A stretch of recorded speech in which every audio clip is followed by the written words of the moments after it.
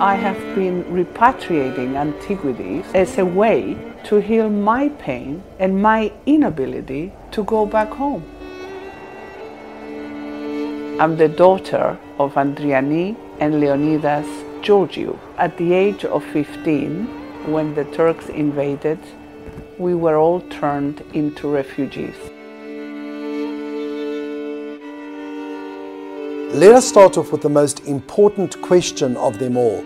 Who is Tasoula Hadjitofi and what inspired her to dedicate her life to bringing looted artifacts home? Who is Tasoula Hadjitofi, to me, is very different to who is Tasoula Hadjitofi to everyone else. I think most of us, we look at identity being equal to nationality, and we believe we have one identity. I think we all have many identities. For example, I am the mother of Andreas Hadjitofi, who is a businessman and entrepreneur and found his passion on cars and racing trucks. I'm the mother of Sofia Hadjitofi, who is mentally challenged, and she opened the world of care to my family to understand and have sensitivity in another dimension about these special people. I'm the mother of Marina Hadjitofi, who is now 22 and is a student in forensic pathology and found her passion in animals. I'm the wife of Michael Hadjitofi, who is half Cypriot, half British. He's an oil and gas negotiator and found his passion in nature and in gardening. But of course, the one you know me of is I'm the daughter of Andriani and Leonidas Georgiou. These two people were born in Mandre Samohosto, a very small village in the occupied part of Cyprus. And they moved to Famagusta, to the closed area, or called Ghost City. And we were born there, and at the age of 15, when the Turks invaded, we were all turned into refugees. So who is Tasoula? Tasoula is a businesswoman today, is an author, but is also that little girl that went to bed one night dreaming of her future, carefree, and woke up in the midst of war and destruction, abandonedness, betrayal from the international community as well as within our country. And when people go through such experiences, I think it marks them for life. It certainly marked me for life. And ever since, I have been trying to understand that identity of refugee, of displaced person, if we want to be legally correct, being different. And I have been repatriating antiquities as a way to heal my pain and my inability to go back home. So that's who Tasoula Hadjitofi is. When I began this journey, it was in the late 1980s. Those days we were working with fax. There were no mobile phones almost, certainly not in every house, and there was no internet. Also, the occupied area was closed. We had no access.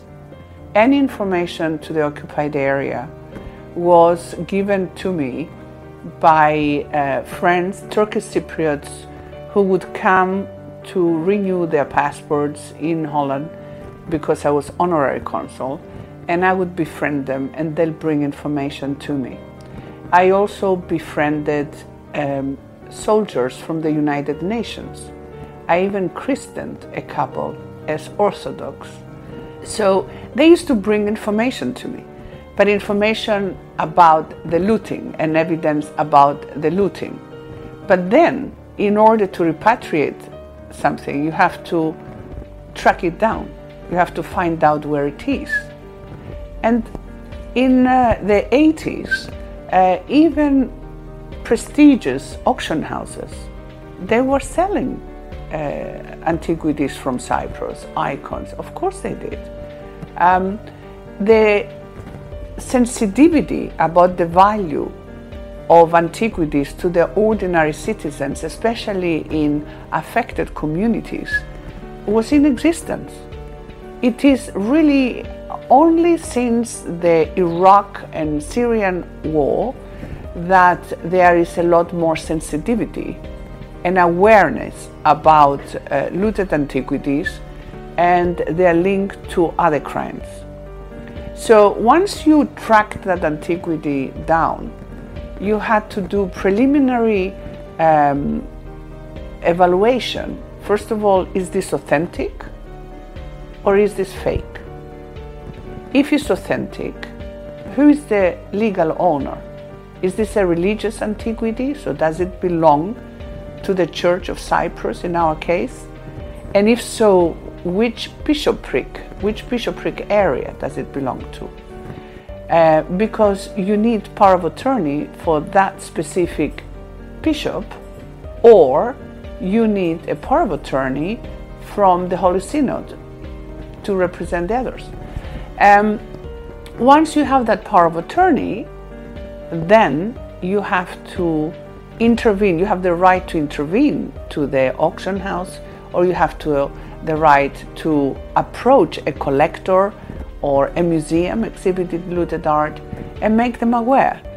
But nobody is going to give you back something that they paid serious money for to buy, or that they are trading, unless you have evidence. So then the game begins.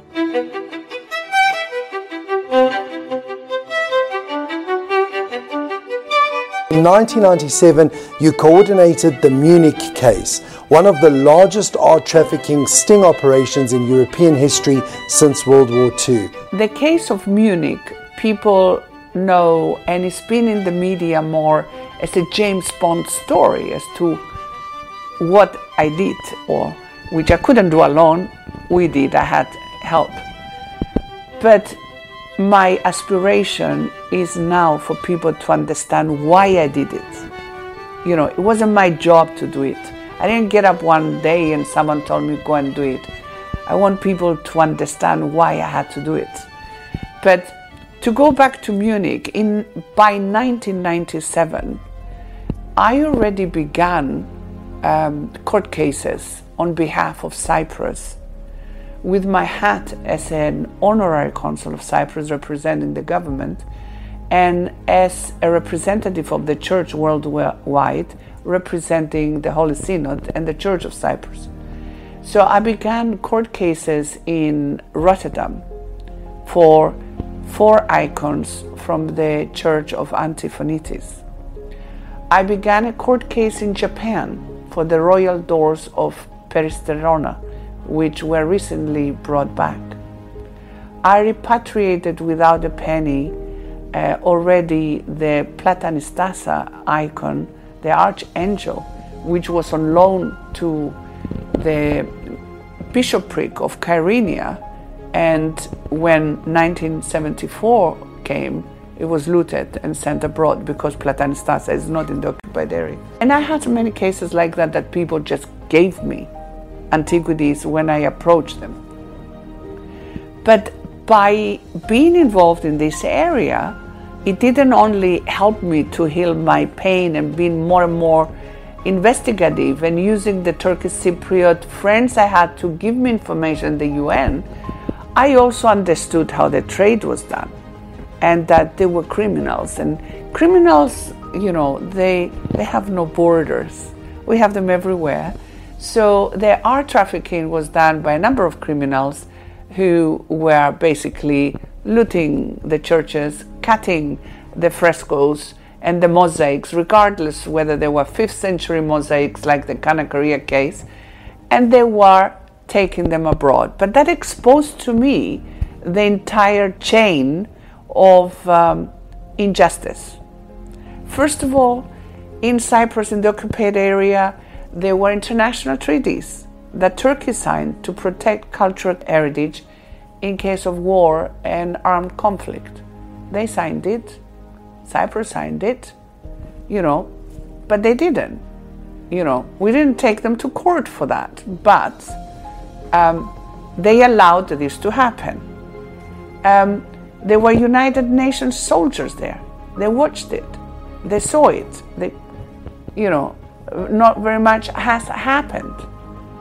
UNESCO sent envoys the report of Dalibard in the occupied area in 1976. Was never published because Turkey intervened and said this report was produced after a request from the Republic of Cyprus.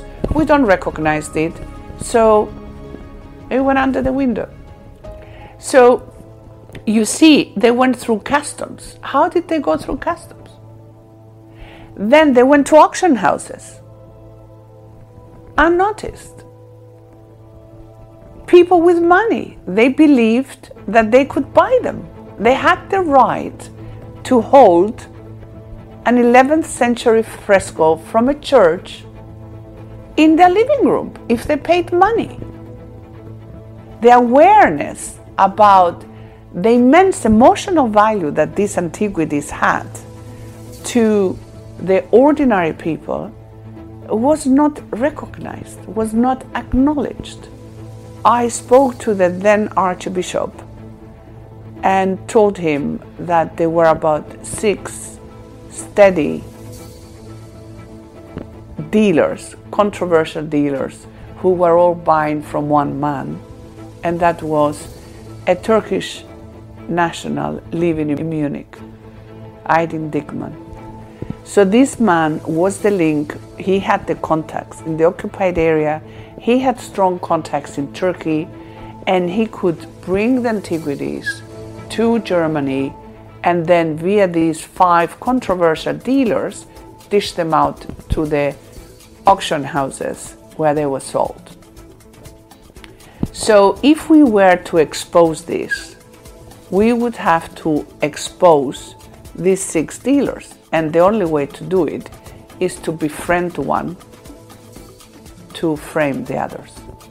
There was a Dutchman, well, still is, Michel van Rijn, who approached me to sell looted mosaics from Kanakaria Church via me to the government before they were sold to Kohlberg in the States, in the famous Indianapolis case. I actually started talking to him and collected information, which I deposited to the Attorney General's office at the time, and they helped Thomas Klein in the United States, our lawyer, and Michael Cipriano from the Attorney's office, to win the Kanakaria case. It was that same man, Aydin Dikman, who sold those, and Michel van Rijn was his partner. So he actually taught me the game. He told me who was who for his own reasons. So at the end, we had court cases, Cyprus, left and right. And the only way to expose these was to pretend I was to buy antiquities from Dikman and to get the police to catch him red-handed. But of course, Aydin Dikman didn't trust Van Rijn. I didn't trust Van Rijn. So you have to read the book to get the story. But we basically had to work together, Van Rijn and me.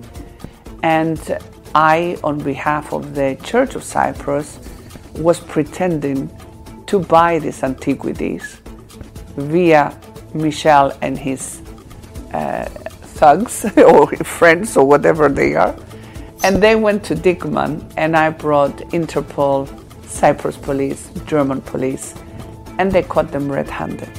In 2011, you founded Walk of Truth, a non-governmental organization whose mission is to engage the public about the importance of protecting and preserving cultural heritage in areas of conflict. We lobbied to change legislation via roundtable debates, and then we tried to influence policymakers to adopt new legislation to protect and promote cultural heritage, create a platform of citizens to be active, to watch the trade and give us tips so we can intervene and repatriate. And building up technologies that we can protect and promote cultural heritage.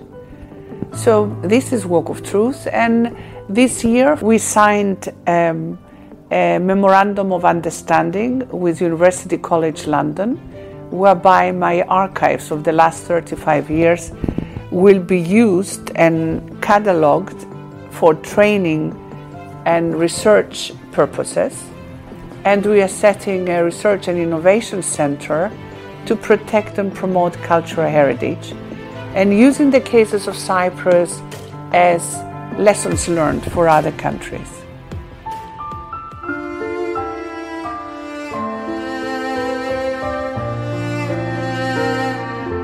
20th of July, on the day to mark the invasion, Mr. Erdogan visited Cyprus. Without a visa, he just turned up. Mr. Erdogan also announced that he would pray in a mosque in my town, in Famagusta, which was never there before.